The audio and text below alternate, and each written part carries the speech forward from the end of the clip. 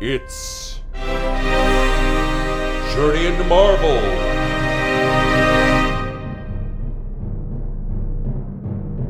with your host, Julian R. Munns.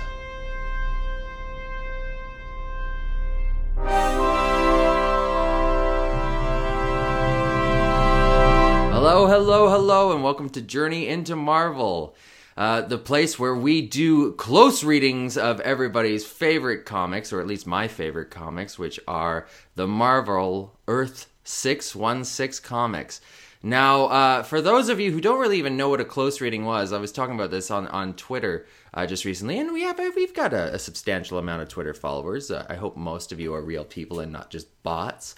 But a close reading comes from, well, you know what? Before we talk about that, how about I just introduce myself, as I said. So it's Julian R. Munns is my name, and this podcast lately has been accompanied by a good friend of mine, and that would be Mr. John Chu. Hey, John, say hello.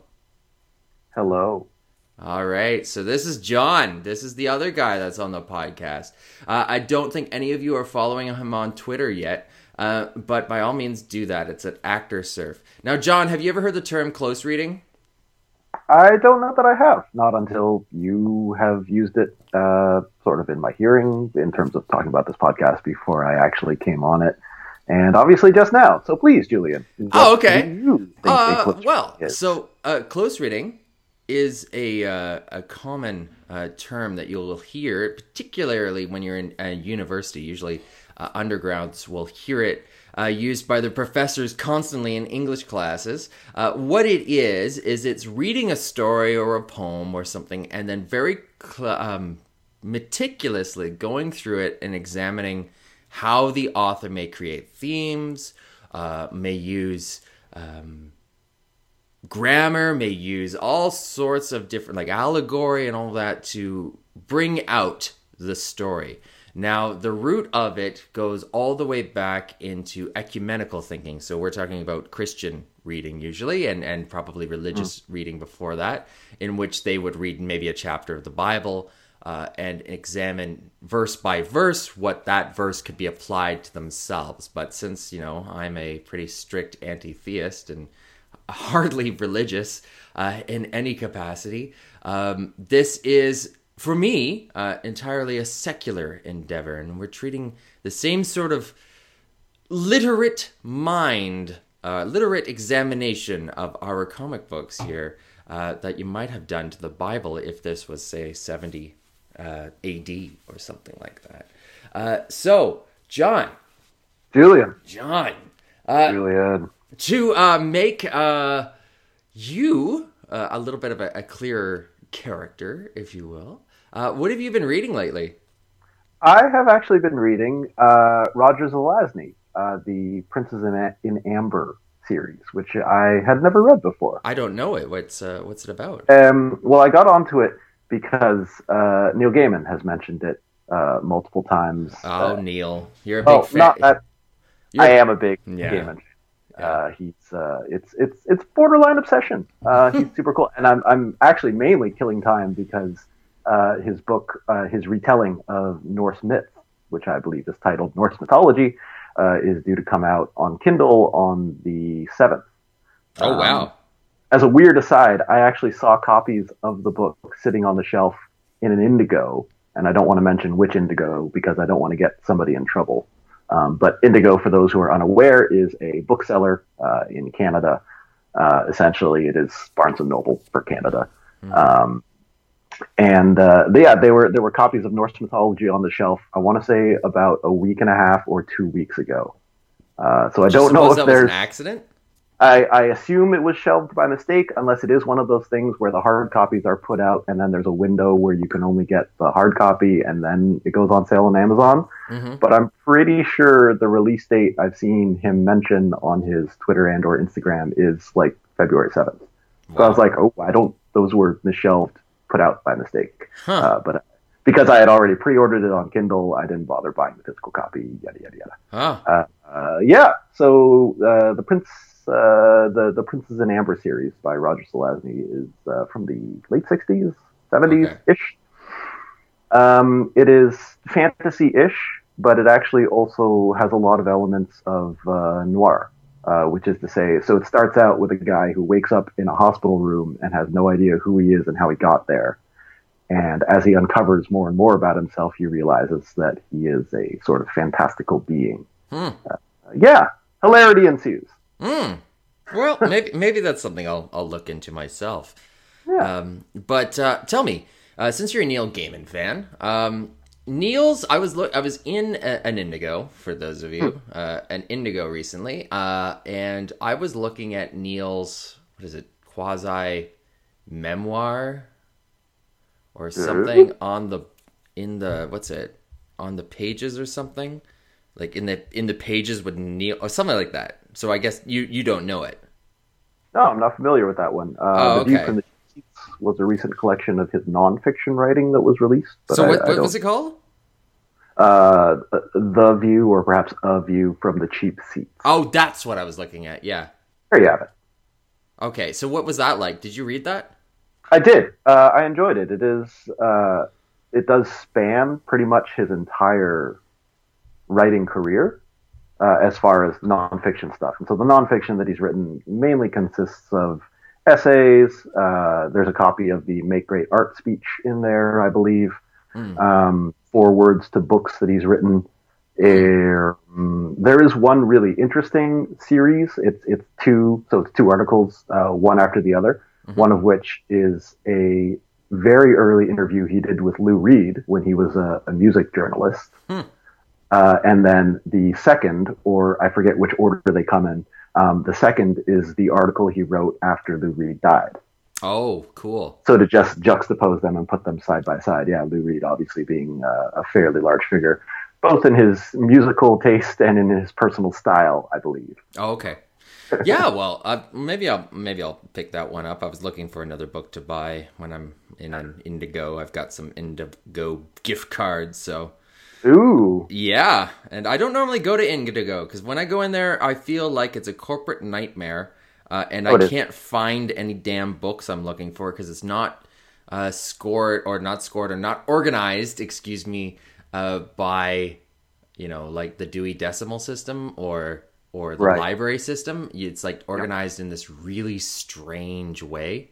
And you constantly have people grabbing books and then just leaving them all over the place, so things are in all sorts of weird orders. I only really go in there if I have like a couple of hours to kill and I just feel like reading some random books, so I'll just grab a book and sit and read it. Oh, okay. Okay, I understand. I get what it's for then. Yeah, no, I'll just buy my books offline or go to an actual bookstore, one that actually is organized in a correct manner. So I can actually find the things that I'm looking for. Anyway, so this is episode 9 for those of you out there. And today we are talking about an absolutely iconic issue. This is probably the most iconic issue that we've encountered thus far, John.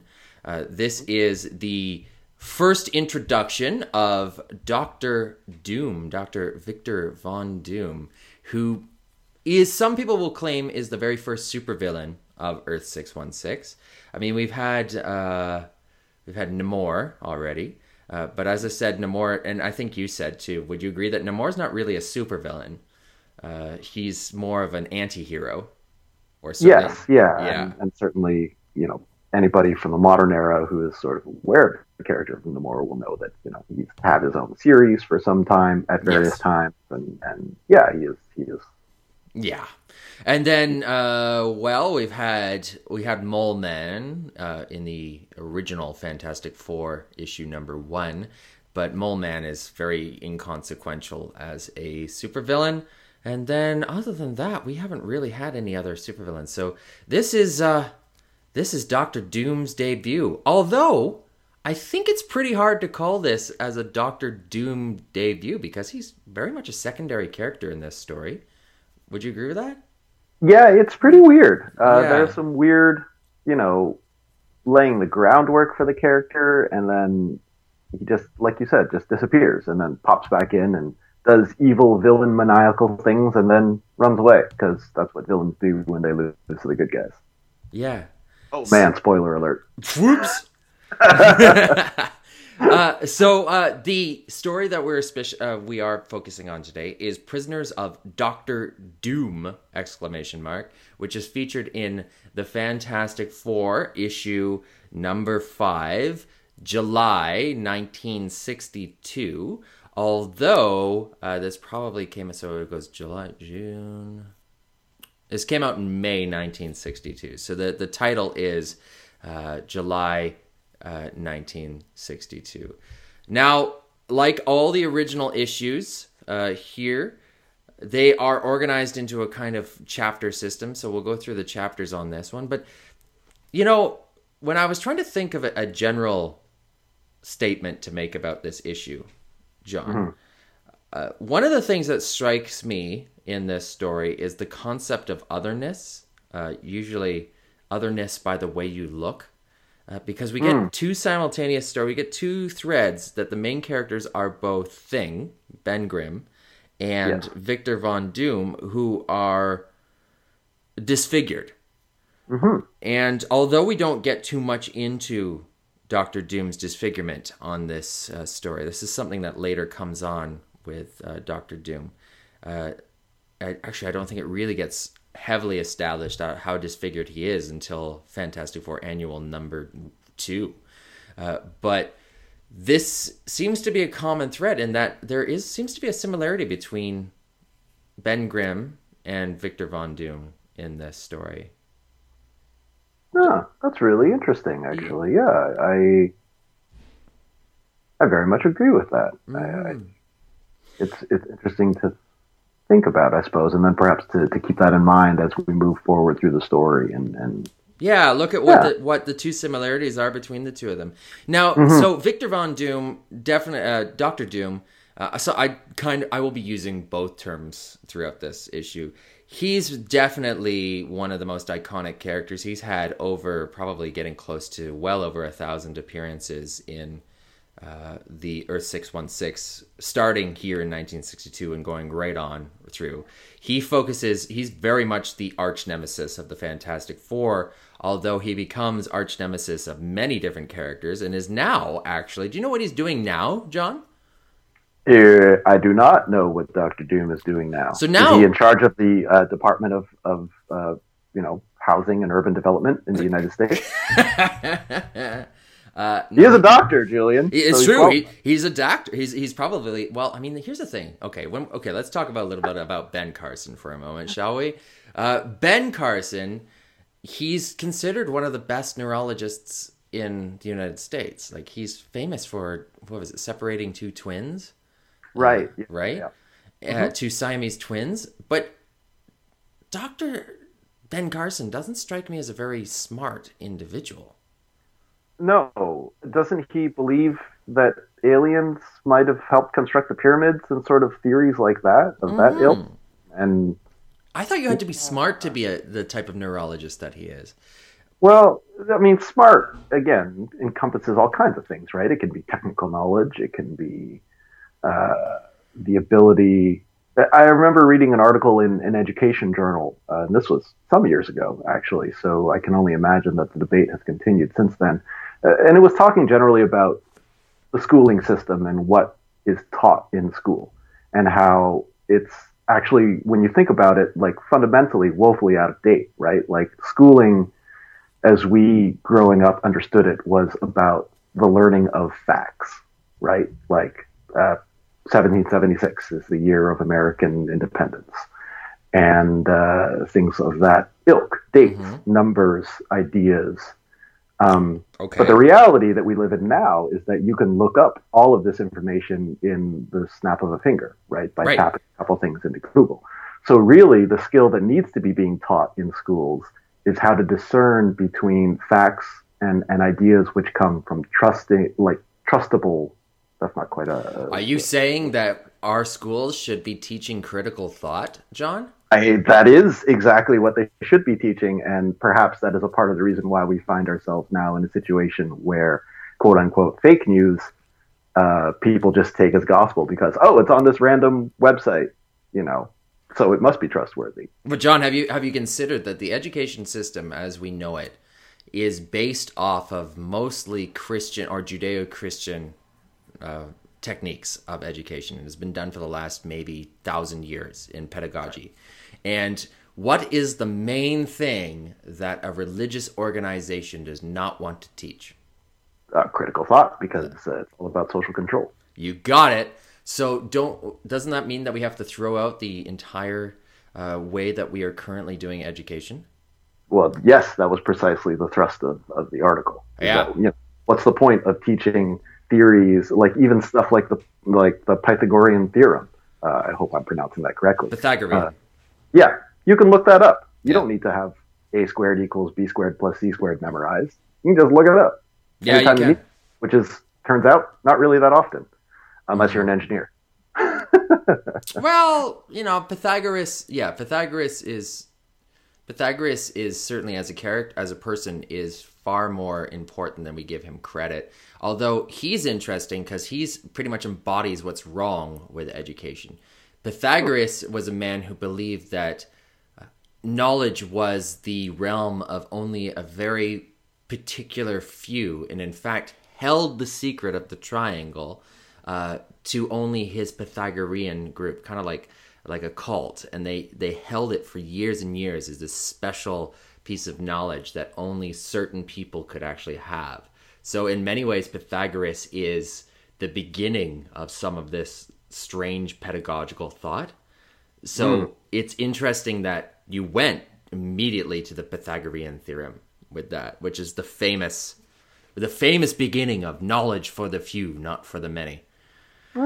Yeah. So, well, that's interesting. So, yeah, I never thought about that with well, I guess Ben Carson is the natural result. We're seeing a lot of that now. Now, it's also interesting that we're having this conversation here, and it's because in this, and I think we can see this beginning here in Prisoners of Dr. Doom, but the main conflict that exists between Dr. Reed Richards here and Dr. Victor Von Doom is a difference between science and magic, or science and the supernatural. Notice, John, in this story throughout here, Victor Von Doom specializes in black magic. Yes, although he doesn't really seem to use any. Not in this story. Right? Yeah. Yeah. Mm-hmm. Yeah, and I know certainly there are very recent examples of Doom's mastery over magic, something that Reed Richards finds much more difficult to grasp and to attain. Correct? Well, yeah, this is where you start to see. This is when I'm most interested by Fantastic Four. Generally, when Doctor Doom is involved in the stories, because you've got these great. You got an actual real conflict happening between Reed Richards' more logical science and Victor Von Doom's more intuitive science, if you will. Victor Von Doom is more obsessed with parapsychology and those things, pseudoscience, things like that. Whereas Reed Richards would think it's all bunk. So it's I think this is why I think Reed Richards and Dr. Doom are probably the best villain hero relationship. Anyway, so we began on this conversation by talking about what Doom is doing now in Earth 616. He's still very much around. He's actually now more of an anti-hero, as with all the favorite villains in Marvel. Loki as well. He actually has his own title now, and it's called the infamous Iron Man. That's an interesting choice of title. That's because he is Iron Man. What? Yeah, it's he's kind of like the anti-hero Iron Man at the moment. It's a really cool place. So why don't we go? It's gonna be forever. But we may never even make it to this. I would assume never. we may. Hey, it's all about we just have to up how many times we do issues, how many times we do episodes. I was also going to suggest that we could do the Futurama thing and be brains in jars. Yeah, we can talk about this. We can talk about this for all eternity, and I can't wait, John, in 1,000 years when I'm a brain in a jar and you're a brain in the jar, and we are betting about random Federation ships landing on our planet and betting quatludes on things. 1,000 quatludes. That sounds both horrifying and extremely entertaining. Yeah, we should do that. We should do that. Totally. Mm-hmm. Anyway, so here what we do, this is the framework of the episode. We normally do a little bit of a nitty-gritty, so for those of you who haven't read the story, we will kind of go through it and talk about how the story develops and what happens in the story. And hopefully I try and keep myself mostly focused on the story, but just as you've noticed, we're probably 20 minutes into this, and we haven't barely talked about Marvel. We talked about Neil Gaiman, and we've talked about Dr. Ben Carson, so this is kind of how it goes.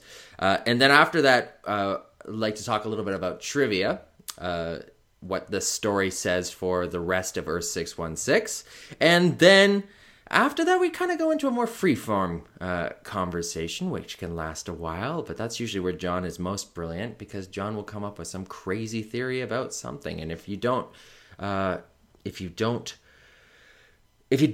believe me about John's ability to come up with some sort of mind-altering theory about a story, take a look at episode called Oppenheimer's Hulk, where we are talking about Hulk and John, which I'm now calling John Chu's King Kong theory. Just look it up. Go find Oppenheimer's Hulk. Anyway, so John, the story begins, and we are beginning on page 1, the Fantastic Four in Prisoners of Dr. Doom. And the first panel, we are greeted with Dr. Doom, Dr. Doom, his pet vulture, and kind of like chess pieces that are built in the shape of the Fantastic Four. And I actually think they're just straight up dolls. To me, the image is exactly like the image of Dark Helmet in Spaceballs playing. That's exactly what I envisioned that panel. I think it's playing with the Spaceballs toys. Yeah, it's my favorite. Mm-hmm. Except there's a checkerboard beneath them. Yeah, but that's just, I don't know, because could be the table. Who knows? Anyway, so the story today is written by Stan Lee, of course, and penciled by Jack Kirby. So this is the Lee Kirby.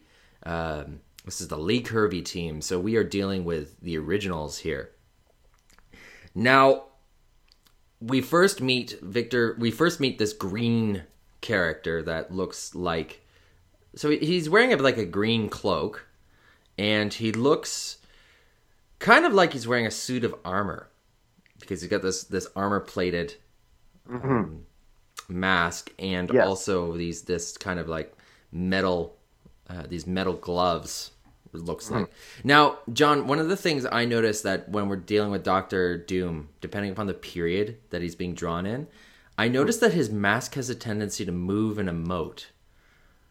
Interesting. Yeah. Now, this is the question. This is always the question when they're making movies of these things. Mm-hmm. Do you make the mask kind of emote with the face, or do you leave it as kind of a blank mask, if you will, like a real mask, and they do mask work? Now, this is something that comes up, of course, in the original Sam Raimi Spider-Man with Green Goblin, because the original Green Goblin in that one was actually intended to be makeup. Because you can actually go online, and for those of you who are interested in such a thing, you can find the makeup test for the original Green Goblin.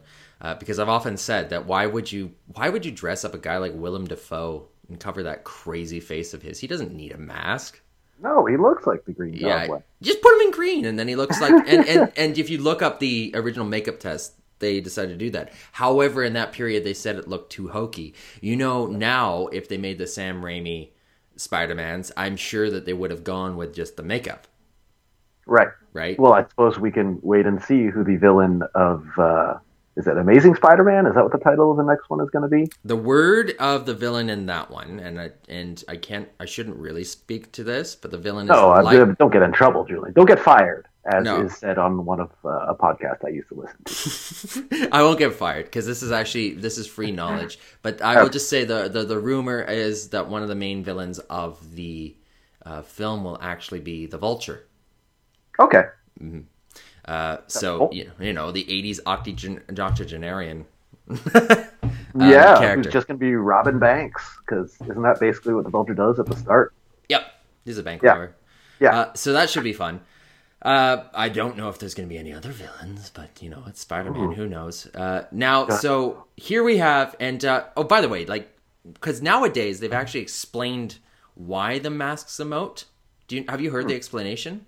I have not. What is the explanation? So the explanation, John, and you would have noticed this actually being brought up in Earth 9999 in the recent American Captain America film, Civil War, where Tony Stark builds a special mask for Spider-Man that emotes, that corresponds with his emotions. Right. Yeah. The eyes dilate and that sort of thing. Yeah, right? You got it. Which is famous for what Spider-Man is, to get around the fact that Spider-Man, of course, in the comics also emotes through his mask. And so this is kind of the same thing. However, Doctor Doom is often depicted as having a mask that is very close to his skin, like it is actually like a metal skin with a jaw. I think it's kind of an impossible mask to actually create in real life, but that doesn't look hokey. But a jaw that is free moving and things like that. So this is the specialty of Doctor Doom. So we are introduced to Doctor Doom, and it kind of looks like something out of a gothic horror novel. Because if you notice, if we are greeted with this character that looks like some sort of Dark Knight, and excuse me. Okay, yes, a Dark Knight in the medieval sense, not in the Batman sense. And he's got a vulture, okay? And then he's got books that say demons and science and sorcery. And then the next image is him looking out a window, cursing how he wants to destroy the Fantastic Four.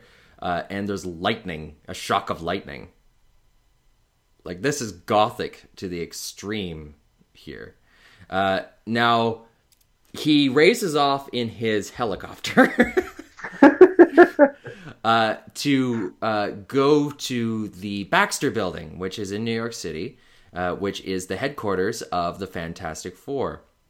And he apparently he brought his electric storm with him, and he goes to the Baxter's building, where the lights suddenly flicker out.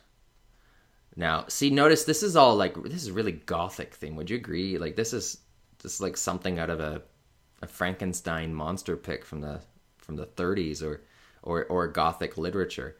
So this is already just set up this original character here, that we have Doctor Doom, who we've met in the first panel as having a book called Science and Sorcery, and now being followed by shocks of lightning. Like, he's perfectly set up as the most evil character. He's got all the evil tropes, like Dracula, and he is also he's also surrounded by gothic imagery and sorcery and black magic. Now, to the Fantastic Four, where are they all during all of this before their building loses power? Well, John, where are they? They are sitting around, and Johnny Storm is reading a comic book because he's a teenager. And what comic book is he reading? Would you like to tell the listeners what comic book he happens to be reading?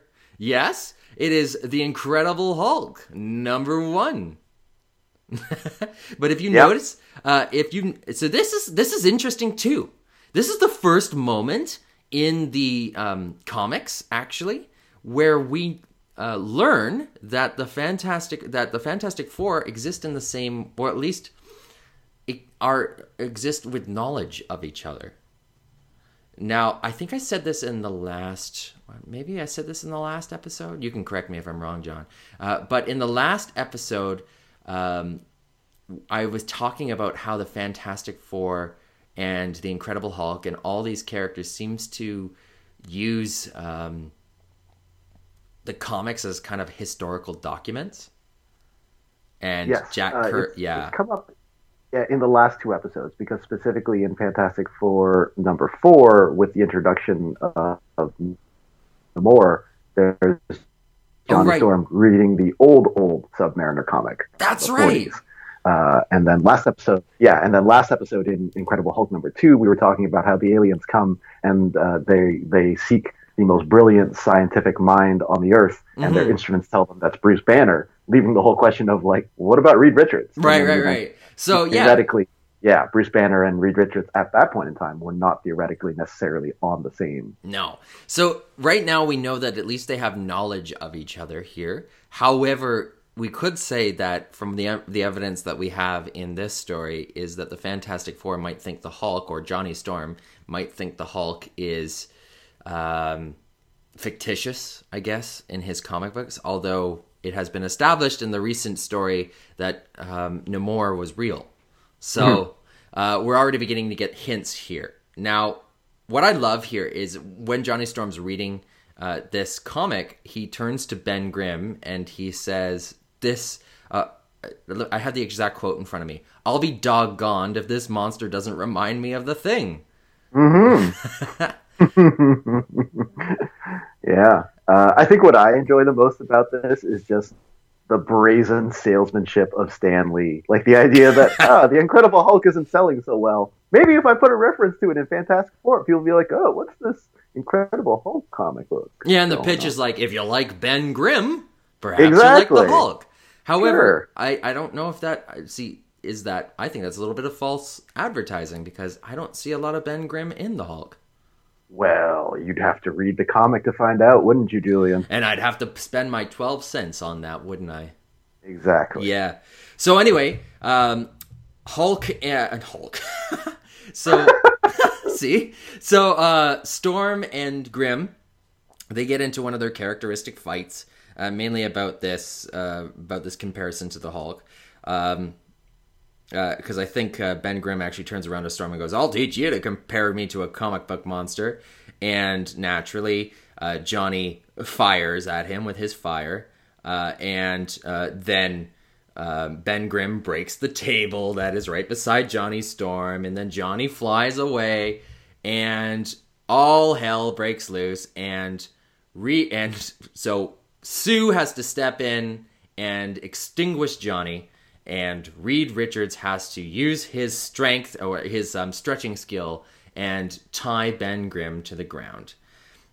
Now, this is hilarious in a couple ways, John, because you see, first off, the alliance of the Fantastic Four is highly, highly loose, right?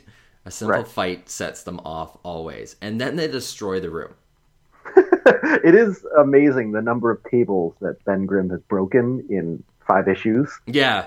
Is he pretty much won an issue at this point? Oh yeah, like he's pretty much like destroyed the apartment no less than 4 times by now. Yeah. Now this is the thing. I guess this could be the one comparison to the Hulk with Ben Grimm, in that Ben Grimm has a very loose fuse, but it's not established yet that the Hulk is created by anger yet. So again, that's something that we're looking at from a 2017 standpoint versus the 1962 standpoint here. Yeah, and the Hulk is so calculated and so vicious, I suppose, but like in a very intellectual kind of way of like, oh, I'm going to destroy humanity, whereas Ben Grimm is just like, come here, you, and he's trying to... You piss me off! Yeah, break things. It's interesting to think, given the extreme unpopularity of the Hulk compared to the popularity of Fantastic Four and the Thing, and then when they came back to Hulk, maybe some of those, maybe looking at it and being like, okay, so these things worked for Thing, this stuff with the Hulk didn't work, so why don't we just bleed those Thing character elements over to the Hulk and see if that makes a difference? Well, that's not a bad suggestion. I think that's actually, see, there you go. There you go, John. That's a brilliant theory. And I think we'll look at that as we go through the Hulk. Now, so this line that Reed Richards delivers on the page 3 here, where he goes, "What's the matter with the four of us? Whenever we're not fighting some menace to mankind, we end up fighting among ourselves." This encapsulates the Fantastic Four. Because it looks like every single time the Fantastic Four don't actually have a job, they do just end up destroying themselves. Because they're all so egotistical characters. They always end up fighting with each other unless, of course, there's an existential threat. Are you suggesting, Julian, that an external threat or an other, if you will, can unify a group in opposition to it, which would then fracture and turn upon itself if that other was not put forward as a threat? That's exactly what I'm suggesting, John. Curious. I don't know if I believe you, Julian. No, I know. Is that it? And that's what I was talking about at the beginning of this issue. So maybe some countries should start, banning Dr. Doom from crossing their customs. Yeah, hey, I was planning on calling my MP, actually, so I'm going to add that to the list of things that I mentioned to him. Yes, ban Dr. Doom. Yeah, we definitely need to introduce that resolution as soon as possible. And also, those Atlanteans, I don't like the way they look at me. Sure, we'll toss them in, too. Yeah. So now, after this little fight, that's when the lights go out. And a helicopter appears over the Baxter building, shooting out, looks like ropes and netting. And this helicopter blocks off the entire access point to Baxter building. Now, who's in this helicopter, we don't know yet. But the Fantastic Four are shocked that they've lost power. And they are now covered in a netting. And they all happen to look up. And who's hanging out of the window flying this helicopter, or as they call it, do you know what they call them, John? Or they call it like 5 times in this issue? No, what do they call it? A whirlybird. A whirlybird? Yeah. I love it. That should go on the list of enjoyable words that have popped up. So Amok, Milksop, and whirlybird. And Stumblebum. Oh, Stumblebum! I always forget about Stumblebum. I can't forget Stumblebum. No, I can't forget Stumblebum. So then we have Reed, who happens to be looking up at this helicopter, and he hears a voice from the past. And that voice he recognizes, but he thought it was dead. And this is where we get a flashback. Flashback to the origin of Dr. Doom. Now, this origin will change many times. It gets retconned or expanded many times throughout Earth 616. But what we learn is that back in Reed's college days, there was a student named Victor Von Doom, who was fascinated by sorcery and black magic. And he was a brilliant science student, but he was only interested in forbidden experiments. Now, one night, the evil genius went too far, as he brought forth powers which even he could not control. We don't know what those powers are. But he managed to escape with his life, although his face was badly disfigured. So he left, where he left on further adventures to find whatever those things that he couldn't control in his experiments. And he was apparently trolling the wastelands of specifically Tibet. Tibet, yeah. Where all magic comes from, Julian. That's right. Tibet. And you know what, John? This is something that's very common in these early stories, actually for pretty much the first decade of Earth 616, in that the center of all unknown magical arts, one of the places is Tibet, or one of the main places, because this is like the first example of a character going off to the mountains and the wilds of Tibet to find the secrets of black magic and sorcery. And we later find out, this all gets retconned, it all gets established that there is some Doctor Strange interaction here, because Doctor Strange, of course, he knows about black magic. And Dr. Doom naturally would go off there to do this, but he's one of the first of like 1,000 characters that do this. Now, I know, John, I know that you are just waiting to talk about that one thing here. Not really, actually. It obviously jumps out as a very interesting thing. Mm-hmm. It seemed to be more I would guess, or at least my feeling on the impetus for the choice of Tibet is, sort of the idea of, okay, let's pick the most out of the way, mystically weird place. And I don't know what the Dalai Lama was up to at this point in time. Obviously, he would be living in exile in India. So he's already made it to India and is publicly there, and it's like, hey, I'm the Dalai Lama. We're the government of Tibet in exile. Yeah. Okay. But obviously, China itself is a huge black hole for most of the West at this point. Yes, right? China was not open. Yeah, relations have not been normalized whatsoever. No. And I suppose Asia is perhaps a better choice than Africa.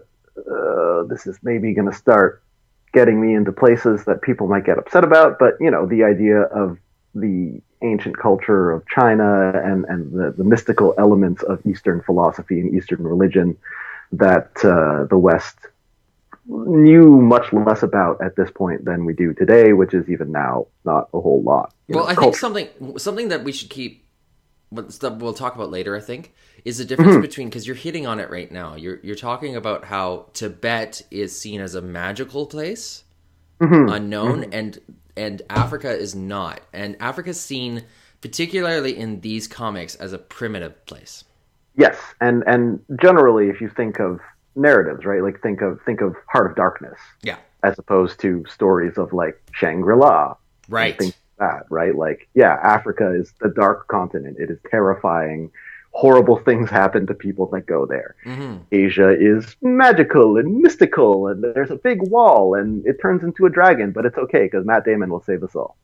Yeah, and that's I never saw that film. I still haven't seen it. Oh, I don't think it's come out yet. Really? I'm seeing trailers for it on television in the last week or three. Yeah, Oh, I don't know okay. for sure. I am not really planning on seeing it in theaters, so I don't really Sure care. not. No. You can't support things like that. However, it might actually be a good film. Who knows?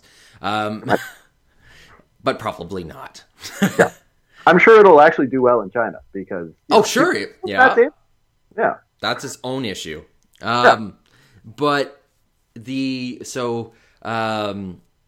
anyway, I think we should note that the same way that these comics or this type of literature treats Tibet in its magical pastoralization is in no way different than the way that they treat Africa in its primitive pastoralization. It's the exact same method of othering the culture. You will sometimes hear, I've heard this many times particularly, you'll hear some theorists that talk about race relations or race depictions in fiction, and they always talk about, well, there should be something said that they're treating them in a primitive sense, and so they hierarchize the way racism is in comics.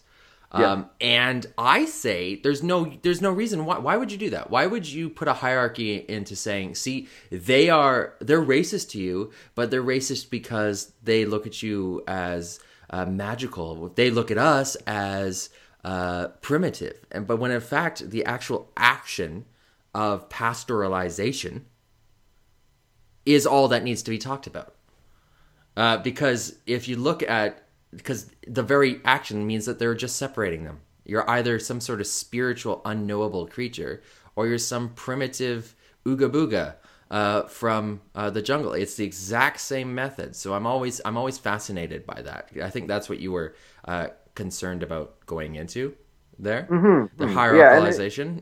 But it's and it doesn't really come out too much in this issue because again, Tibet is with just that one panel. Oh yeah, he went off to Tibet. Haven't heard of him since. Yeah, but we'll see. It's good to start talking about this because this is where it starts to appear more and more as the stories appear through. So this is something we will certainly talk about again on future episodes.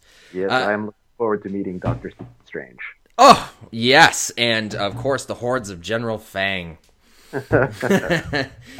So now we go back to the present of the story, and this sinister genius that Reed knows is hovering above the Baxter building, and it seems to be a prelude to some sort of dangerous adventure, as Reed sums up in his precise manner.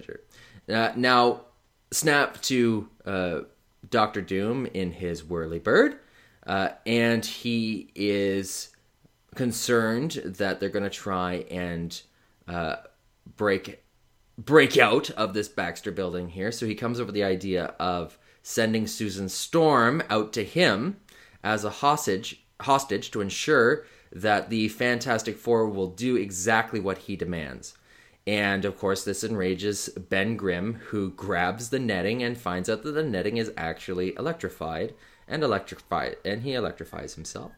And ultimately, they have to give up Sue Storm, who then... This is strange, John. Did you notice this? I don't know, because you haven't told me what it is. Okay. that you know. know. I thought you might have noticed what happens in the next couple panels. So we have established that the netting is electrified. Oh, yes. Right? And then Sue Storm gets out. And then Sue Storm climbs up the netting. Yes, right. Well, he obviously turned off the electrical current, Julian. Right. I guess.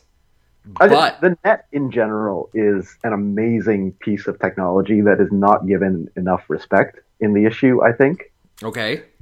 So, first of all, this net somehow cuts the power in the Baxter building. Right. Is made of asbestos, so Johnny Storm can't burn through it. That's right. And can be electrified on demand. Right. I bet it also makes Julian fries. Yes. It's yeah, and also in the way that it's shown in the story, or the way that it's realized by Jack Kirby, is it looks like rope. Yeah. Like straw rope. Yeah, or just a net made of hempen rope or whatever that you would throw over, an ooga booga, as you said earlier. An ooga booga. Yeah. That's a scientific term, by the way, ooga booga. Oh, yeah, sure. Look it up. Yeah, look it up. Ooga booga. Actually, maybe don't look it up. All right. So we have Sue Storm on top of the Baxter building looking to Dr. Doom, and that's where we end the story. Now, part 2. This is where shit hits the fan, lady and gentlemen. Lady and gentlemen.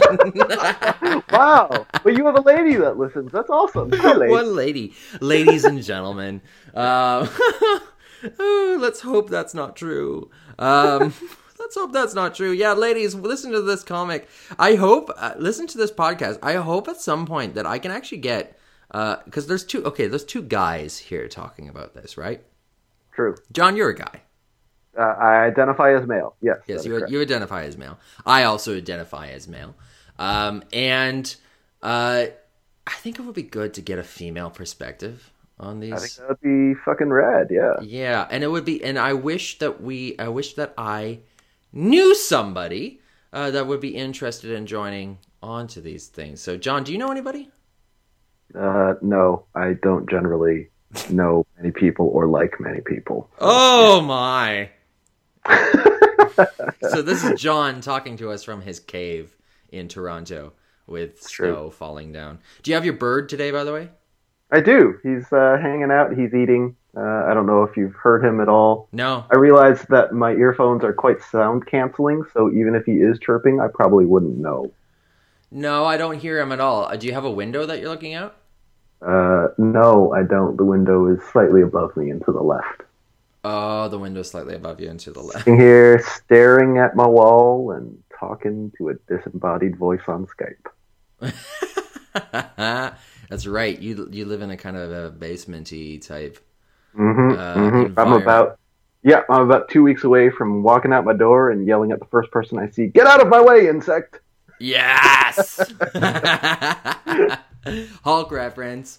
All right, so part 2, Back to the Past. Now, we have the last of the Fantastic Three, the last remaining members, because we know that Sue's up in this helicopter apparently, and we see that Sue's being taken aboard his Doctor Doom's Whirlybird, and they need to race out. So this means Johnny Storm, Reed Richards, and Ben Grimm, they need to break out of this netting. Now, the way they decide to do this is a couple ways, but knowing Ben Grimm's short fuse, he decides to use the Fantastic Four flare, the one that makes the four in the sky, and fire it and shoot down Doctor Doom's Whirlybird. Now, Doctor Doom notices that this is a possibility, so he takes some sort of... How would you describe this, John? It's kind of like... It looks to me kind of like a suction cup, but it's... Yeah, or like a large bird cage. Yeah, like a large bird cage. On top of that. And he puts the last remaining members of the Fantastic Four into this cage, or at least they go in by their own. And this then sucks up into this gigantic Whirlybird, which, by the way, in these few panels here, has totally changed in size. Now it's huge. But the first time that we saw it, it was not huge at all. No, it was like the size of a Huey. Yeah, it was like the size of a Huey. Yeah. So it's changing all over the place. And then we find out that the helicopter, or the Whirlybird, is actually jet-powered. Sure. Yeah. Science and sorcery, Julian, and sorcery. Yeah, science and sorcery. And they fly back to Victor Von Doom's castle, fortress, whatever. But it looks like, again, a Gothic castle. Now, inside the Gothic castle, we now have a really neat panel. I love this. I love this little picture. I'd love to have it blasted up. Take out the blurbs, the dialogue, and just blast this panel up. Because the first introduction we have, or the first face-to-face interaction that we have between Doctor Doom and Fantastic Four, happens in the throne room of Doctor Doom's fortress. And he's sitting in a throne, and beside him, John, is a tiger. It is, yes. Yes. Now, this is not mentioned beyond this, actually, really. There's the small interaction where he threatens sicking his tiger on Ben Grimm. As you would. But this is great in that we have this character who we've already established has a pet vulture in the first panel of the story, and now he's got a tiger. Like, how can you not like Doctor Doom? Well, and I also want to add, okay, so this person knows magic, has a pet tiger, he is either Siegfried or Roy. Correct? Yeah, that's exactly what he is. I never thought of that. Dr. Doom, 6 nights a week in Vegas. Could you imagine? Nobody comes out of that alive. But people keep paying going in. It's how we deal with overpopulation. Send them all down to Las Vegas. Oh, yeah. I love it. So anyway, so he right beside Dr. Doom and his tiger is a tied up Sue Storm. And we find that Dr. Doom is holding her because he's got a master plan. And John, I've talked on a bit, but what do you think? What is Dr. Doom's master plan? It's fairly typical. Well, actually, no, it's not. No, it's not typical. I was going to say fairly typical, John. What well, in the sense that he's like, so I'm going to hold this lady and you're going to go get me money. But not just any money. No, but he doesn't communicate that to them, right? He just says, go get me this treasure. I want treasure. But it's like specifically they want treasure. They want jewel treasures. One would assume, yes. Yeah. He's talking about some family jewels. Yeah. Some family jewels. And you know what? Victor Von Doom actually does have some family jewels later on in 616. He often looks for the Doom jewels. Remember, Von. Of. Yes. Son of, or just of. Victor of Doom. Yes. Yeah, yeah. Does it Or come Victor from the, Duke of Doom, like... Yeah, I mean Vaughn is the original Germanic, I assume, Yeah. like which then sort of transposed its way into the Van of Dutch. Yeah. Yes. Okay. So the question then goes, wait a minute, so he's the Duke of, he's the King of Doom? We'll talk about this. We'll talk about this. Yeah. Later. Yeah, later. we'll talk about this. Yeah. What does that mean? So anyway, the plan is that he will kill or I don't know, hurt Sue Storm, because he can't kill them yet, because he can't do a threat of murder because of the comic codes of ethics. I guess he is fairly vague about what the consequences are if they don't fulfill his desires. Well, he has to be because the Stanley can't do an outfit. No, he can't say it yet because of the comic code of ethics would stipulate no death. But if the Fantastic Four or the Fantastic Three in this case have to go and get this treasure, but this treasure isn't right around the block, John. No, it's not, Julian. No, this treasure is in the past. Dun dun dun. Hence the title of the part.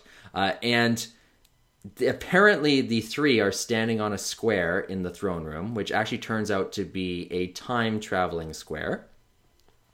And it blasts them back into the pirate period. Because it's never really described when they're actually going back. But we just see them go back to some place where there are pirates to get this treasure. Because specifically the treasure that they're looking for is Blackbeard's treasure. Yes. So, hey, who's Blackbeard? Blackbeard is a legendary pirate in this story. Now, so they go from the throne room to the pirate period, but is also so I guess it's also, not only is it a time-traveling machine, it's also a teleporting machine, because they go from the throne room... Oh, yeah. Yeah. Right. Yeah, it travels them through time and space. It exists somewhere, or it moves them through the time-space continuum, I suppose. Yeah. I mean, time is just... time and space are functions of one another, right? So... Yeah. Oh my God, just had an epiphany. Did you? Yeah. Do you know what else? Can do things like this? Really hard drugs. Yeah, that's true. But I was actually thinking more. It's a TARDIS, John. Ah. So you know what that means? Dr. Doom is a Time Lord? Dr. Doom is a Time Lord. You heard it here first. Dr. Doom is from Gallifrey. It blew my mind. John doesn't give a shit, but it blew my mind. I mean, I'm just sort of thinking of the consequences. Mainly, I think that we might owe royalties to somebody for mentioning all these trademarks. Yeah. I guess. But Dr. Doom Time Lord, that's really, that's a brilliant idea. Yeah, somebody make that movie, will you? Because I'll watch it. I'll watch the shit out of that film. John, make it, because I'm going to watch. You know what? If you made a film called Dr. Doom Time Lord, you can put on the reviews, Julian R. Munns. I'd watch the shit of that film. I'll keep that in mind, I guess. Yeah. Yeah. Okay, good. Yeah. So John's gonna make billions. So anyway, the Fantastic Three, they are back in pirate times somewhere in the Caribbean, and they realize that they need some historical clothes. So luckily, right around the corner is some pirates who have just stolen some clothes. I love those guys. Just the idea that, we're pirates. What are we going to go steal? Some clothing. A bag of clothes. Yes. Clothes? Did they rob a pirate-era laundromat?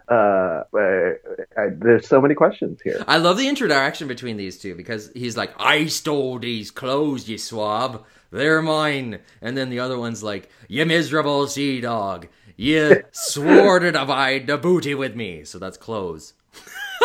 Yeah, it's hilarious. Yeah, I love it. I enjoyed it tremendously. Yeah, John, just do it with the voices, because they all speak in the the R pirate vernacular. Yeah, the pirate vernacular. I just love it. I stole these clothes, you swab.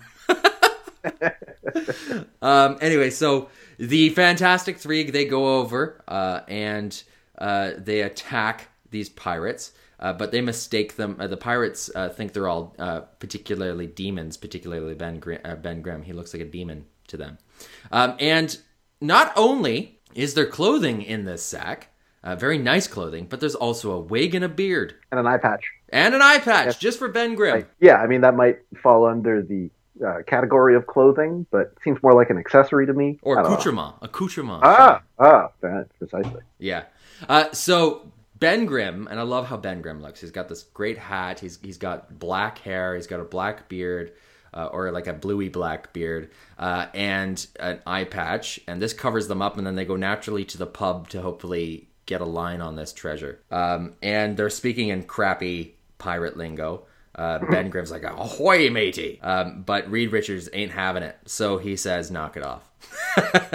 And he's just like, ain't having it. It's like, knock it off thing. Because sometimes, this is the other thing I don't understand about Reed, or any of the characters. They interchange between calling him Ben and calling him Thing. Interesting. I suppose if you wanted to be critical about it and not have it just be like, well, the writer, Stanley, or whomever, just, chose whichever came to mind as they were hearing these words. I suppose you could theorize that there might be a reason why they call him Ben sometimes and Thing other times. Like when they're pissed at him, he calls him Thing because he's, being thingy. That's really abusive, though. Yeah, for sure. That's strangely abusive because they all know how Ben Grimm very much is concerned with how he looks. Yes, and is obsessed with the idea that he is this horrible thing. Yeah. I suppose like the sort of analog is like, this doesn't happen to me specifically, but I have friends who, like, when we were younger, normally their parents would call them like, a shortened version of their name, like let's say Steve. Uh-huh. And then when their parents were upset because this kid had done something wrong, it would be like the full name. So like, Steven, you did this. Oh, so your parents would be like, they normally just call you John, but my name is just John. So yeah, so they normally just call you John, but when they're like angry at you, they would call you like John Orleus. Exactly. Yeah, or perhaps even sometimes you'll get like the thing where they'll use the full name, like Jonathan H. Storm, you come down here right now. John Orleus Q Chew, you come down here right now. Q Chew. Yeah, Q Chew. Yeah, that's yeah. Mm-hmm. Ho Chi Minh, John Orleus Chew. All right. So I love that.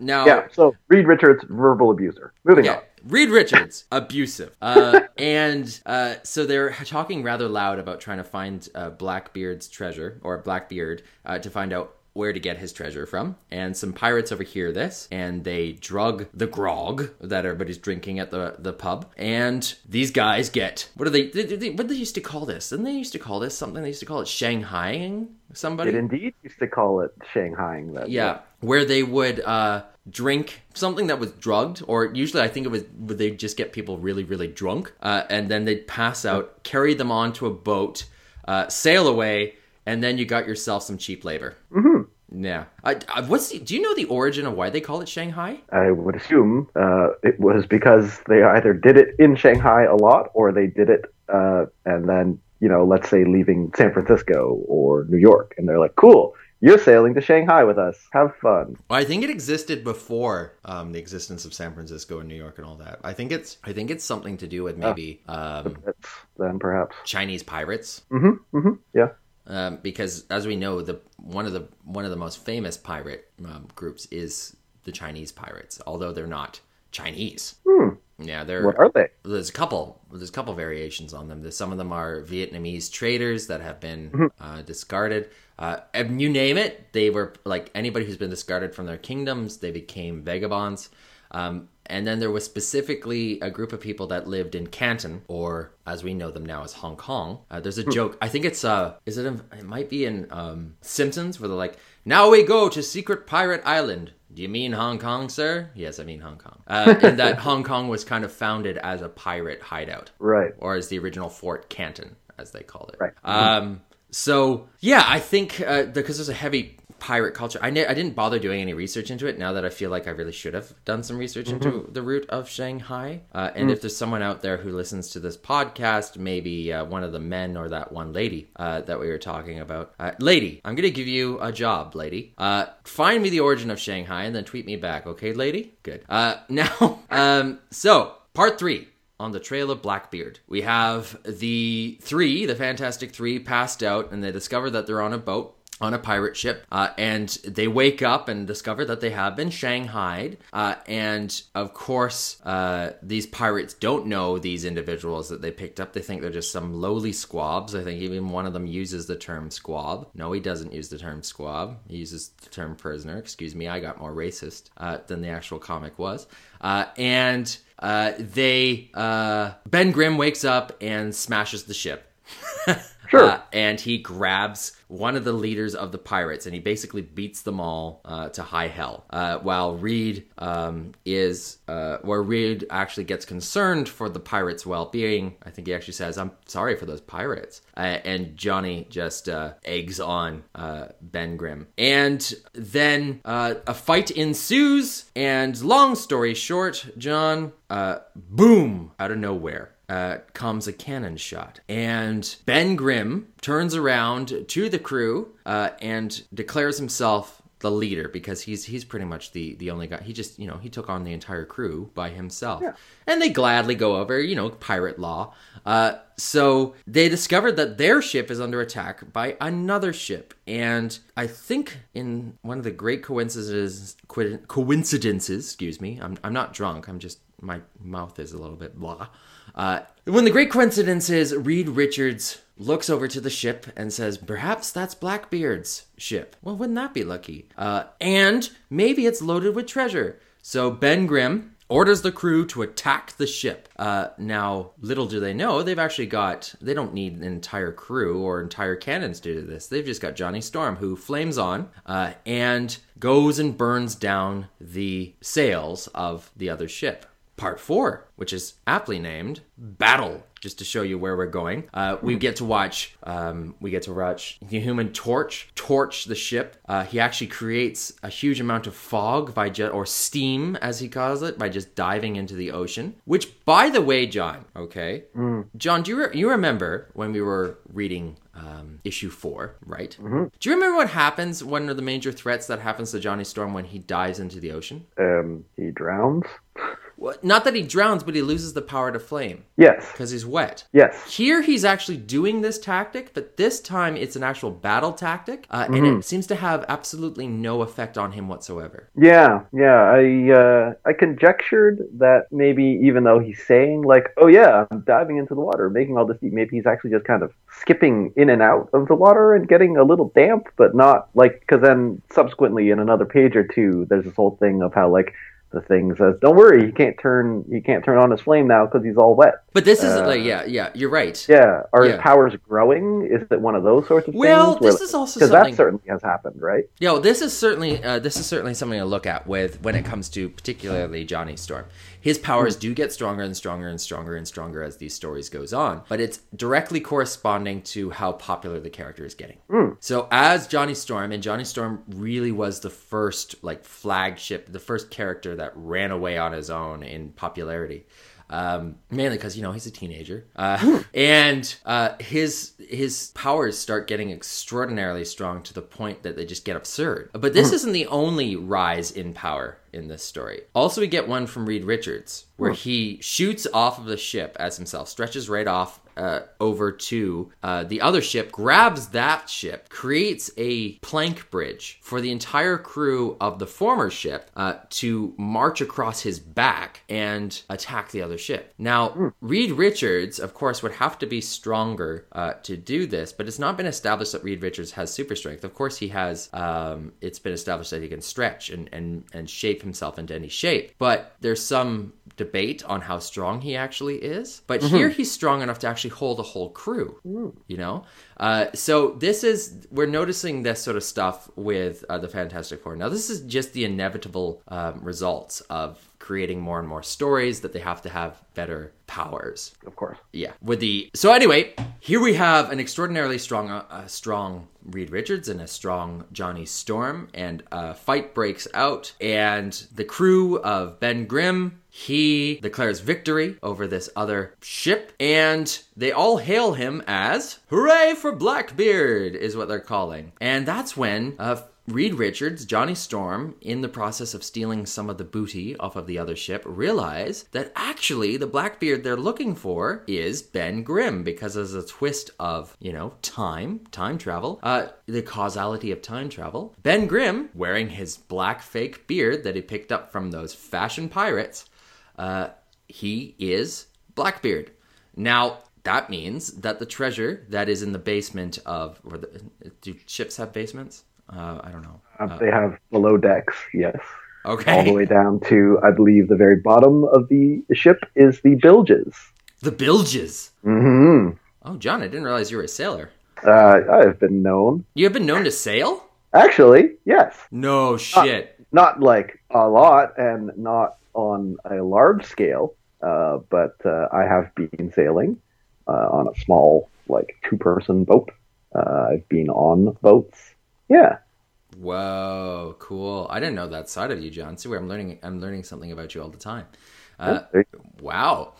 So anyway, inside this treasure is some jewels and crowns and shit, and they discover that these jewels have some dangerous power to them, because they are... Do you know who they are? They're Merlin's jewels. They're called the Merlin stones.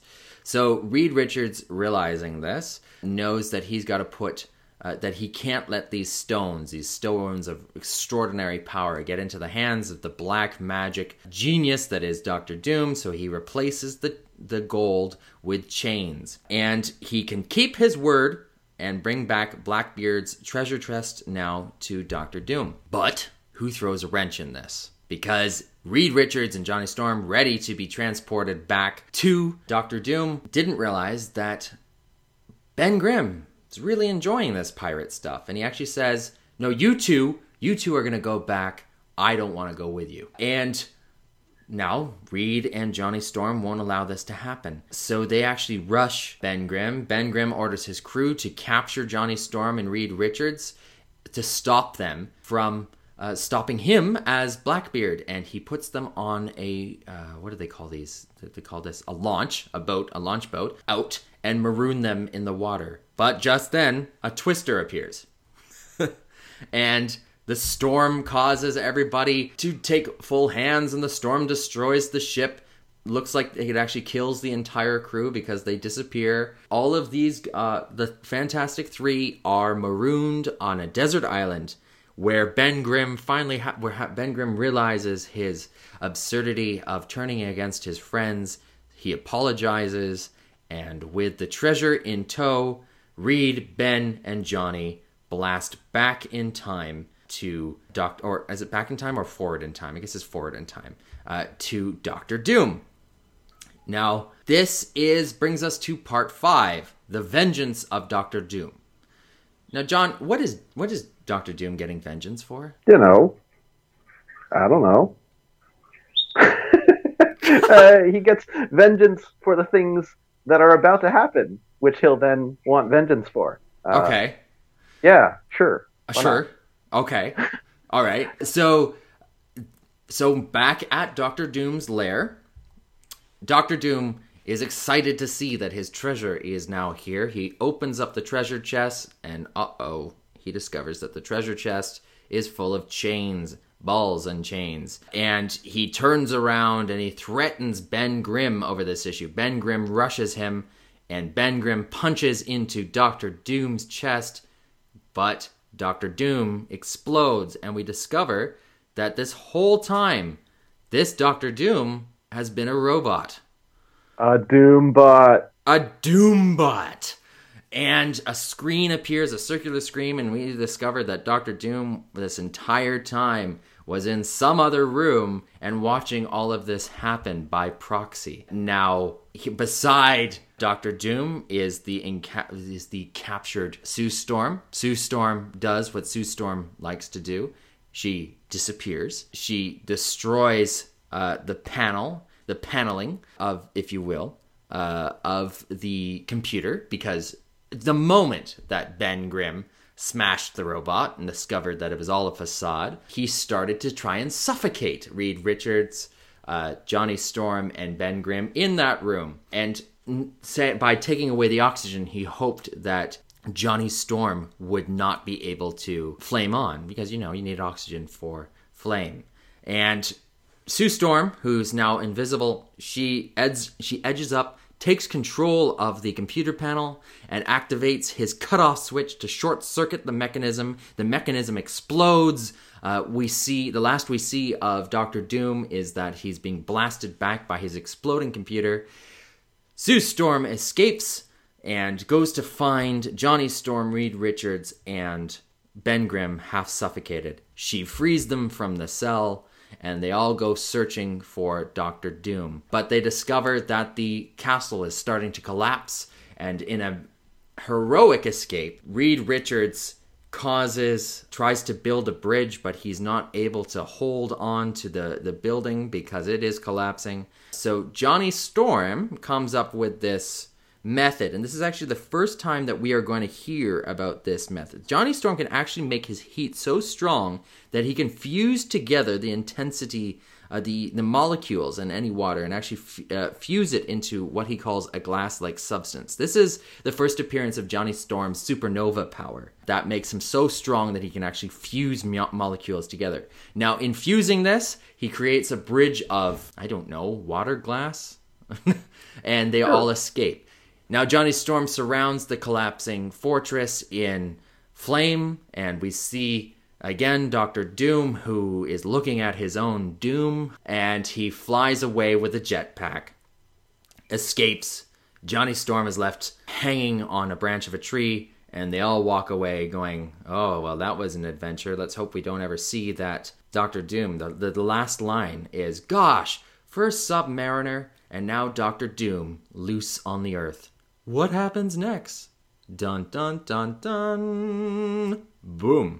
So that's the appearance of Dr. Victor Von Doom, John. Yes. Mm-hmm. All right, so trivia. Trivia time. Okay, so trivia time. Now, there are some things that we should talk about here when it comes to trivia. This is the first appearance of Dr. Doom, and his origins are expanded upon in the Fantastic Four Annual number 2, as I told you, and the Books of Doom 1-6. It is revealed in Astonishing Tales number 8 that Victor was attempting to contact the Netherworld in order to search for the lost soul of his mother, Cynthia, by using these Merlin stones. Now, Johnny Storm is seen reading a copy of Incredible Hulk number 1. The Hulk made his first guest appearance in Fantastic Four number 12, so we'll get there. But this is that we're conscious that Hulk actually exists. Things Time as Blackbeard was interrupted by a time-traveling Dr. Doom in Iron Man Volume 2, number 11.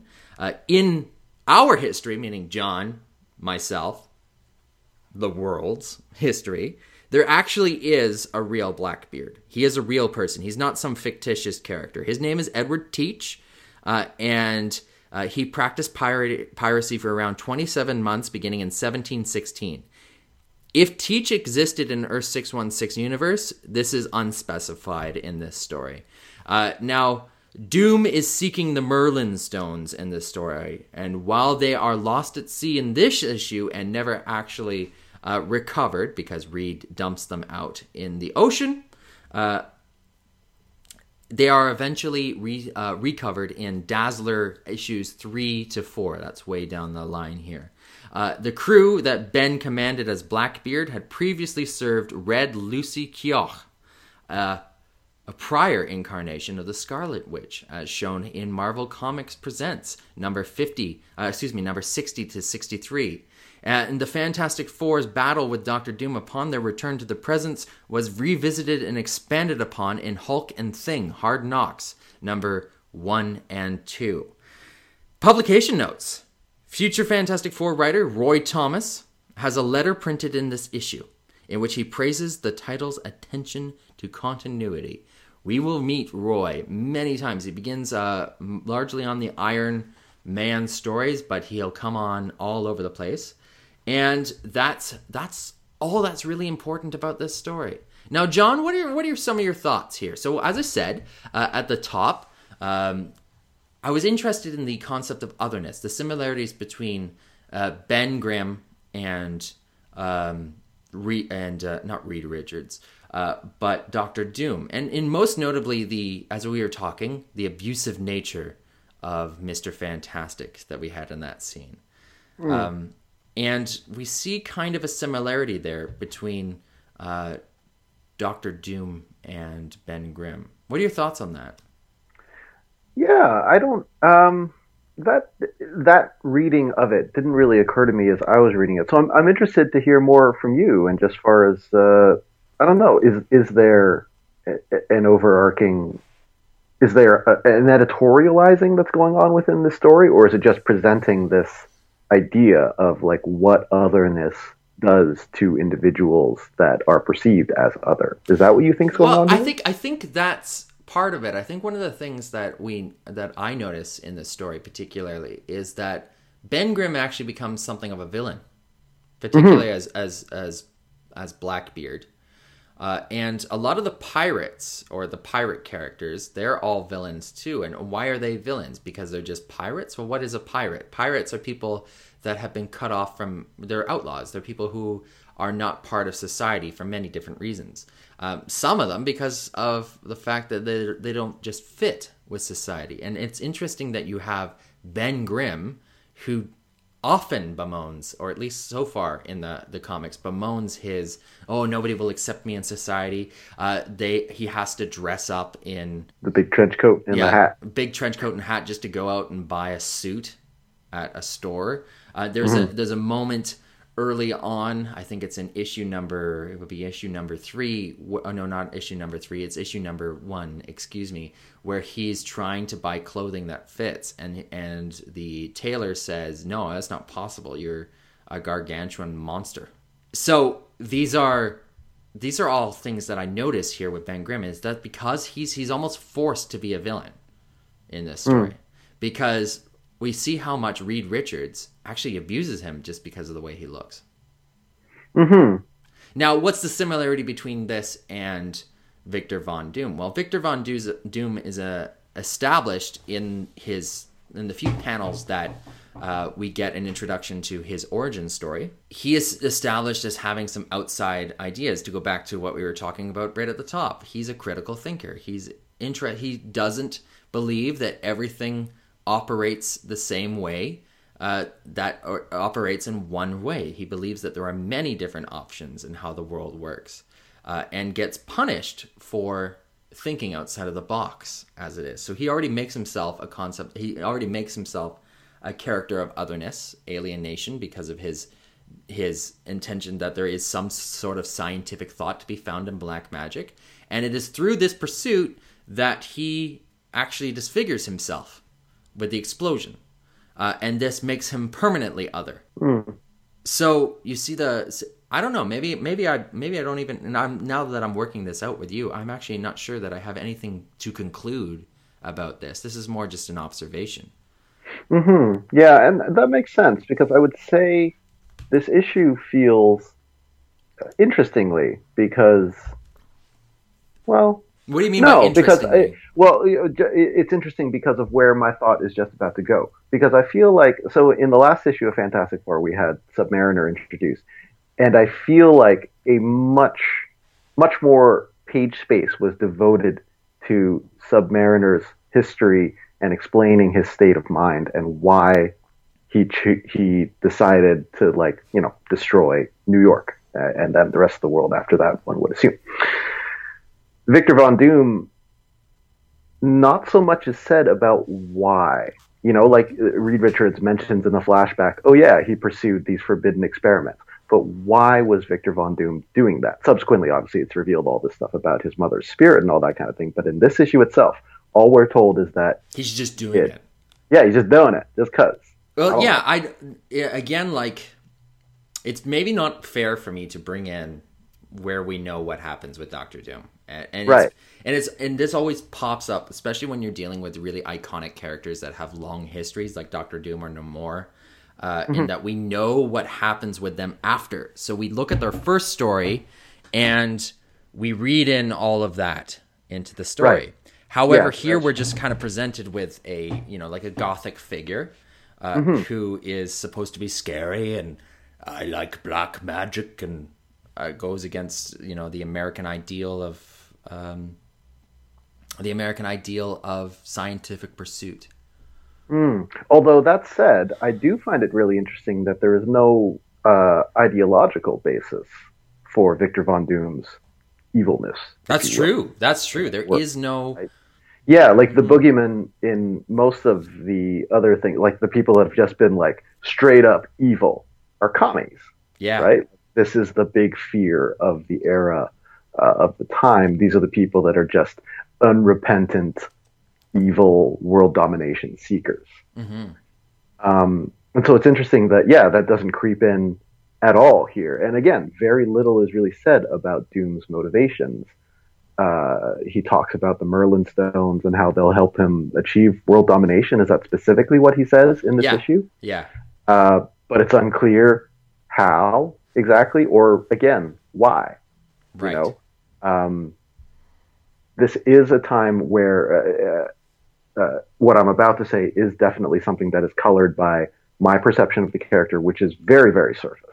I haven't really done a lot of reading of modern comics, or this is why it's good to have you here. Go on. Yeah, but like my assumption, my inference about Doom, as far as why he seeks power, is because he sees himself as the Philosopher King, able to guide human society to better heights by controlling every single aspect of it.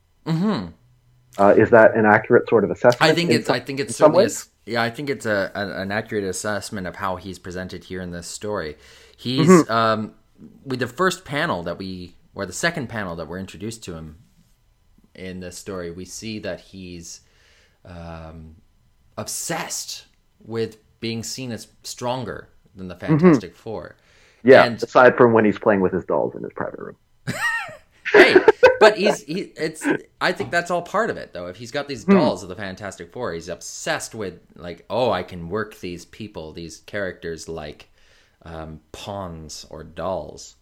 He wants, there's something innate in him that wants to be recognized as the most, I guess, the greatest genius on the face of the planet. Yeah, and I mean, I do think this is something we're reading into because of the developments of the relationship between Dr. Doom and Mr. Fantastic. Yeah. That idea of the personal rivalry, right? And it's even there, though, in that we find out that they're old college friends. Yes. Yeah, well, that's, obviously friends and friendly rivals, and then that rivalry becomes actually quite antagonistic, although obviously they have worked together at various points. There is another aspect, I think, here that could be the conflict that we're seeing here. As you said, most of the villainous characters that we've been introduced to thus far have been commies. But I think I brought this up when we were talking about Namor in the episode that we covered that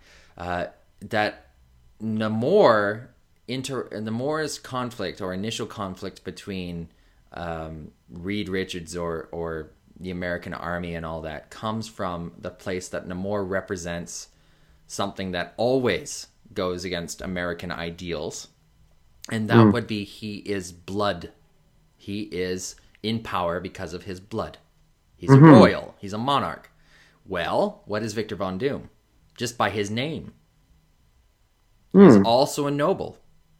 Right. Is that the kind of thing that you think would be picked up on by an audience, though, or does that even matter? It's just I don't think it's something that is intentional. I think it's something that is a side effect of the stories. Why is the villains in all of these pulp stories? Why are they always aristocrats? And why is the hero generally an everyman? Usually an American everyman. And I suppose it makes sense. I mean, I don't know Jack Kirby's sort of wartime background. He fought, didn't he? Was he a GI? They both were. Oh, they both were. Okay. Yeah, Stanley was as well. Stanley didn't go to war, but they both did serve in the army. Yes, yeah, and obviously both Eastern European ties, specifically, even is that correct? Well, yeah, Stanley is Stanley for sure is is of Eastern European Jewish descent. Stan Lieber. Liebers. I thought he was a Leibowitz for some reason, but yes, okay. And Jack Kirby is also. I don't want to speak to this because I don't know enough about Jack Kirby. Yeah, but it is a nom de plume, isn't it, Jack Kirby? Oh yes, they all are. Yeah, they're all children of immigrants. Yes. Yeah. So yeah, particularly New York, like the New York crowd immigrant. Yes, yeah. So it would make sense that they would have a very dim view of European aristocracy. Sure. And also would, those names would kind of jump out at them, right? Like these would be names that would be sort of etched in their familial history. Well, yeah, like the Von Doom, yeah. Yeah, the Von Richthofens. Yes. Yes. So I think that is one of the things that does make them so. Well, it's because of that entitlement. Mm-hmm. Yes, of course. Yeah. Like I deserve to be king of the world because I am a Von Doom. So I think that's where his villainy ultimately stems from. It's that sense of entitlement, and we get that with, of course, Namor too, he deserves to be king of the world because he's Prince of Atlantis. Mm-hmm. Yeah, and I do wonder how much of this issue specifically, and sort of how little attention is paid to Doom, is perhaps the first. It's a bit of a long con, if you'll excuse the term. Okay. But it's the first inkling, I would say, of perhaps an active idea of like, this doesn't necessarily need to be just a standalone story. No. This is a character that we could introduce very briefly here because we know for sure we're bringing him back. I know that we're establishing him. Yeah, for sure. Like it is clear that they are establishing Victor Von Doom as something of a recurring villain. It is probably the clearest of all of the villains we've encountered thus far. Oh yeah, for sure. That's why I was saying, this feels like the first instance of seeing this actually happen in any of the comics that I've read with you so far. Yeah. At least. And also, like, there's something else that I'm realizing here in talking about this. We see that same entitlement in the way that they depict the communist characters. Oh, absolutely. So if you look at, like, how they described the Gargoyle, for example, in the first appearance of Hulk. Hulk #1. Yeah. In Hulk #1. And the Gargoyle is depicted not as a communist, but almost as as a warlord and as an aristocrat. Yeah, he just sits around and hangs out and waits for them to be like, "Hey, Gargoyle, we need your help." Yeah, and one of the things that even one of the communists refers to him, the communist soldiers refers to him as sire, if I recall. Right. And sire doesn't make any sense because he didn't sire them at all. No. But it is a it has become an aristocratic term. Yeah, it's the term that one uses towards a member of the nobility who is in charge of you, right? Like it's interesting to think too. I guess obviously none of these characters have been introduced, and I don't know how far away we are, but Baron Zemo, Baron Zemo, yes, Baron Zemo exists already. Oh, because he was in the older Captain America. That's interesting. Right. Yeah, right. He's just not in Earth 616 yet. And then thinking of was the Red Skull introduced in the Golden Age Captain America? Oops. Okay. Yeah, he's already in existence. He hasn't reappeared because, of course, Captain America hasn't reappeared yet. Yeah, but it's you're right, and that is a very specifically American.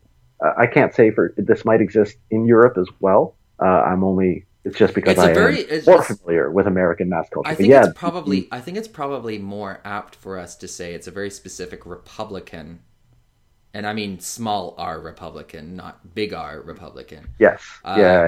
Very specific Republican fear, and that. And distaste for the aristocracy for that idea. I mean, that said, they have created their own nobility class, right? It's just the children of sort of rich capitalists who sometimes then go on into politics. Yeah. So and there's something else that I noticed here too, because I'm currently reading Stanley Carno's Vietnam: A History, which corresponded with a PBS documentary back in the 1980s. And Stanley Carno was a reporter that pretty much spent about, I think, something like 20 years. But he was there for most of the Vietnam conflict and was there even before the Americans were there. He was there like in 1954 when the French were fighting Ho Chi Minh. Min's group, and I noticed that there's a similarity, and I kept seeing it throughout. Like when I was looking at the concept of otherness, I was looking at these two characters and going, "Oh my God, they bear so much of a striking similarity to what Ho Chi Minh is as a man." Do you know much about Ho Chi Minh? I do not. So Ho Chi Minh's not his real name. He had about 6 names that he just interchanged. He spent nearly 40 years of his life studying and learning from different people and changing how he thought. And he did all this in effort, or kind of or he fell into it to become the famous resistance leader that he became. And I noticed a similarity, particularly between Dr. Doom and Ho Chi Minh, in the way that they act. In the moment when, and this is why I focused so much on it, the moment when Dr. Doom goes off to Tibet to learn about the dark arts is very similar in a way to the way that Ho Chi Minh went off to Paris to learn about the West. Because he trained in Paris. He trained and lived amongst most of the same people that he would try and kill and ultimately defeat at the Battle of Dien Bien Phu in 1954. The French soldiers that were there. And as he famously said, he had to go learn from the West how to defeat the West. Right. And there is a similarity, I think, here in the Doctor Doom character, in that it seems like, in a way to destroy the world as he sees it, he has to learn from the world. Yeah, and I mean, there's such a strong mythological, archetypal link to that idea, right? The wandering in the wilderness period. This goes all the way back to Jesus. Well, it goes on before that. Before that, yeah. If you want to go, Zoroaster has a wilderness. I mean, you have to think, even in the story of Noah spends 40 days, 40 nights floating around, looking for absolution. They all do that. Right. Yeah. And that's why it's no coincidence that Jesus goes into the wilderness. 40 days and 40 nights. Yeah, and it's fascinating because in this case, though, this archetype is being applied to a villainous character, not a hero. Right.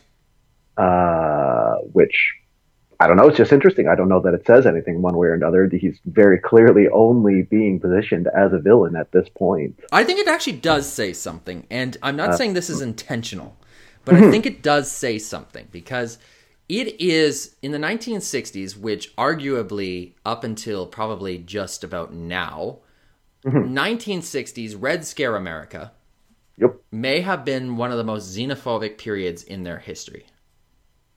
Okay. Particularly, well, when I say most xenophobic, what I'm saying is that the government was obsessed with this, that the establishment was obsessed with xenophobia. I'm not saying the people themselves were obsessed with xenophobia. Right. I mean, I'll accept one of. If you're not saying the most, that would be my only. I said one of the most. Yeah. Exactly. It's not because again, we have things like the Chinese Exclusion Act, and it's just like, well, that's. Oh no, probably if we're gonna go into this, probably the most xenophobic period would be the Gilded Age, just shortly after the Civil War, that gave rise to things like the Exclusion Act. Yes, yeah. You know, like that was that was the the period of the Monroe Doctrine, and that, back out of our business. Like that's that's extraordinary. Yeah, extraordinarily xenophobic. But anyway, in any kind of a positive way. We have to. Okay, when we're talking about xenophobia, I mean, when we're talking about xenophobia, I mean, it's become a major theme of American history. That country has always been. I would argue. But specifically in the United States of the last 200 years, to some degree also when you're talking about Japan. And there's a couple other countries that come on this list, but let's specifically talk about the States since we're dealing with American literature here.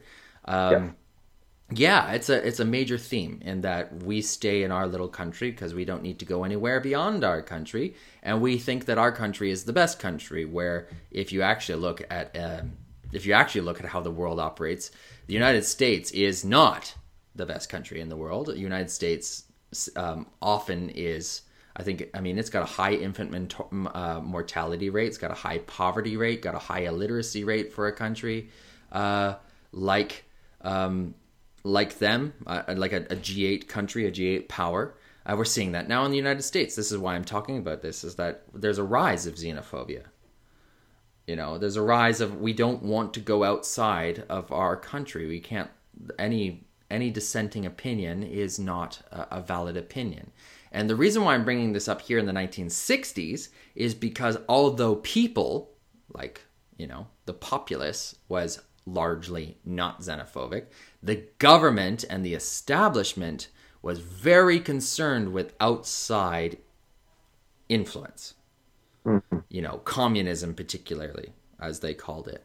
And it was the job of comics, which comics, particularly things like Marvel and DC, to kind of pull a centrist line. They were not editorializing. They were not underground comics. And they would often give kind of the official depiction of the world. So that's why I think they're preaching a kind of xenophobia, and that the villain is the one that's going out and finding all these different opinions on things and learning how to do critical thought. When, even though Reed Richards is a scientific genius, he's actually a very closed-minded individual, yeah. And most of the superheroes are. Bruce Banner is. We've seen how Bruce Banner is very closed-minded as a scientist. We will see later on, when we get to know him, Tony Stark begins very closed-minded. And it's a very common trait. And those are all the characters that seem to be coming down from the establishment, as it were. But there are characters that are more revolutionary. Like there's, when we get to Peter Parker, for example. Peter Parker, being just a kid, it gets wrapped up in all the countercultural aspects of the world, and he starts to question authority. But this is 1962. This is before questioning authority has become mainstream. Right. Yeah, this is before Watergate. This is way before Watergate. This on papers and yeah. The hippie movement has barely started. Vietnam War. The Americans are involved in it, but they are not involved in the capacity that they are about to become. Right. It's still just advisors at this point, right? Advisors and CIA operatives and things like that. Clandestine activities. So Vietnam was not on the lips of people yet. And the concept of distrust everybody over 40 or whatever it was that they used to say is not around yet. So what have we? What's the conclusion here, John? Because we've talked about it. I don't really know what the conclusion is, other than again, I think it's really fascinating to see Stan Lee's ambition, I would argue, at this point, as far as where he can take these comics, instead of it having to be just one-off, again, monster of the wiki, villain of the wiki sort of stories. He is starting to feel, or my feeling reading this comic is that he is starting to say, wait, what if we could tell a bigger story?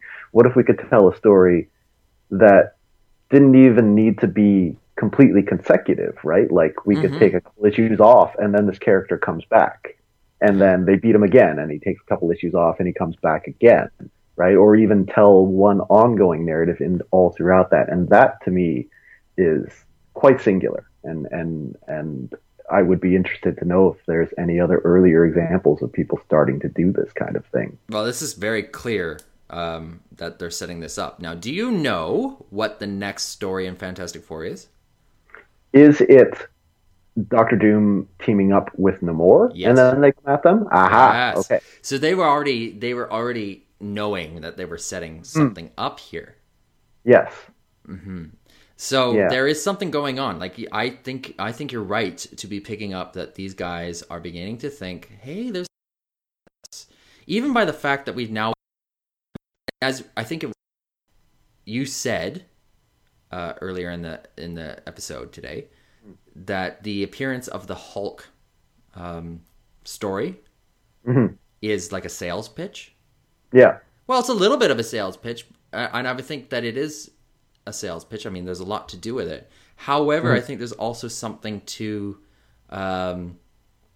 the concept that they may be trying to create a larger universe, and maybe just haven't figured out that Hulk will actually be a character in the same world that Fantastic Four will be in.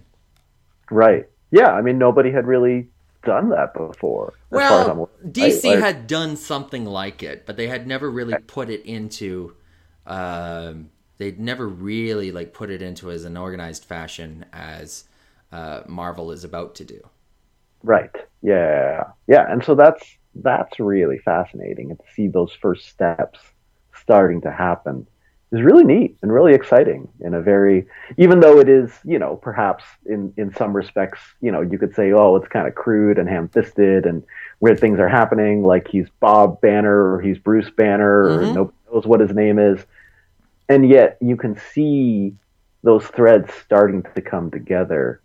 And it's just really neat. It's really kind of exciting. It must have been exciting as a kid to be reading this and being like, what? Like, the Fantastic Four knows who the Hulk is? What? I don't know if anybody's reading the Hulk. But I'm sure they were. Nobody was.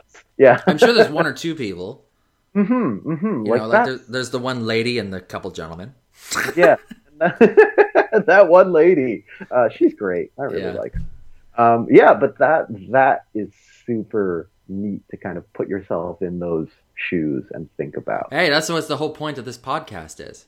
Yeah. It's super cool. Yeah. So, John, Julian, do you have anything you'd like to add?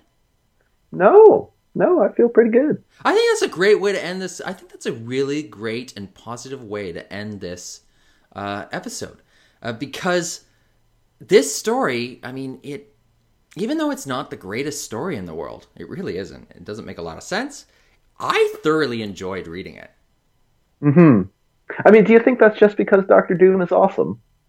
Well, it's a little bit to do with that. I mean, Doctor Doom is awesome. Like he's easily one of my favorite characters. I think Doctor Doom, of all the characters, is the one that has been most screwed in the way that they have adapted him to film. Yes.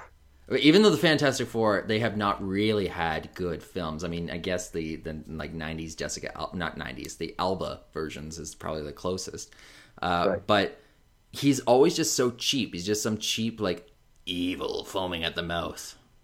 Yeah. And I mean, the only other characters that come to mind, and I would say your thought that Doom is the one that's been the most crude is probably still accurate, because Doom is the most important out of all of these characters to receive such a poor treatment.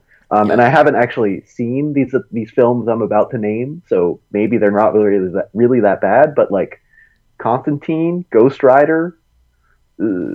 Oh no, Constantine as a film, even though it's not Marvel, it's DC. Yeah. Constantine is actually not a bad movie, and it gets the flavor. I think I have heard that. Yeah. It gets the flavor of the comics right, aside from the fact that it's Keanu Reeves playing the character as an American. And British, and he's not British, and he doesn't look vaguely like Sting, and there's no statements against Margaret Thatcher or anything like that. Which is what the original Hellblazer was famous for. Right. It's pretty good. It gets the flavor really well of the comics. Cool. Ghost Rider. Oh fuck. Nick Cage, Ghost Rider. Yeah. Buddy. Yeah, I mean the first Ghost Rider is not bad, particularly the villains in it. Ghost Rider as a character kind of sucks anyway, so it's fine. Yeah, Ghost Rider as a character does suck, and it does. Well, he does suck. I mean, it's more very 90s. right? It's very like, oh, he's a skull that's on fire. Oh, and now got Ghost... a leather jacket, and he rides a motorcycle. Well, that might be how you see it now, but Ghost Rider is more 1970s exploitation. That's where he was born, so... Yeah, that kind like of the stuff. biker exploitation. Yeah, uh-huh. You know, like, come over here, this is my old lady. Kind of, you know... Do bikers say that to you very often, Julian? I don't know any bikers. But if I were a biker, I would wear a bunch of leather and refer to everybody as my old lady. Oh, not stumblebums or milksops. Oh God, we got to bring back Stumblebum. We really I think you bring it back by just saying it to people on the street. Hey, you know who is probably who's probably the guy who most invokes the name Stumblebum? No. Who do you think it is? Dr. Ben Carson. Oh. Do you remember when they were doing that Republican debate and Ben Carson got stuck in the hallway? I seem to recall that story. Yeah. Yeah, I think he literally stumble-bummed onto the stage. Anyway, John, this has been a good episode. And hey, folks out there, talk to me. Tell me if this theory out there about the importance of Doom and Namor's aristocracy is worth it. But John, you want to do this again? I would love to, Julian. Perfect, because you're gonna love the next character that we're dealing with in the stories here. And as always, I remain Julian R. Munns, and John, who do you remain?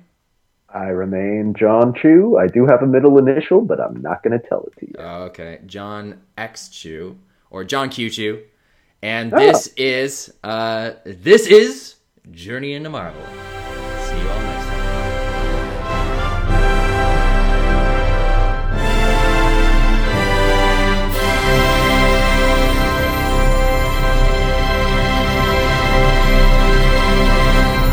Thank you for listening to Journey into Marvel, Episode 9, Dr. Doom, Timelord. John and I really appreciate you joining with us every week that we do these episodes. If you do like what you've heard today, please share it out on Twitter, share it out on Facebook. Give us a good review over at iTunes, Journey into Marvel on iTunes. Now, we did mention a couple episodes in this podcast that might help you understand some of the things we talked about in this. Of course, we discuss the debut of the Fantastic Four and therefore the debut of the Marvel Universe in The Fantastic Beginning. Also, Oppenheimer's Hulk, which talked about the debut of Hulk, and we mentioned that here, of course, on this episode as well. And also we mentioned the recurrence of the Atlantean Namor the Submariner, and he's featured in our episode, Atlantean Overtures. And if you're curious to hear just a little bit more about what we're talking about in the building of Earth 616 universe, head on over to Trumpish Toadmen Amok, which was last week's episode of Journey into Marvel, and you'll hear a little bit more about what we're talking about then. Now, as always, I like to tell you what the next issue we'll be reading, and the next issue we'll be reading is featured in Amazing Fantasy number 15, version 1, and the story is Spider-Man. So get excited for that, because Peter Parker is about to enter onto the scene.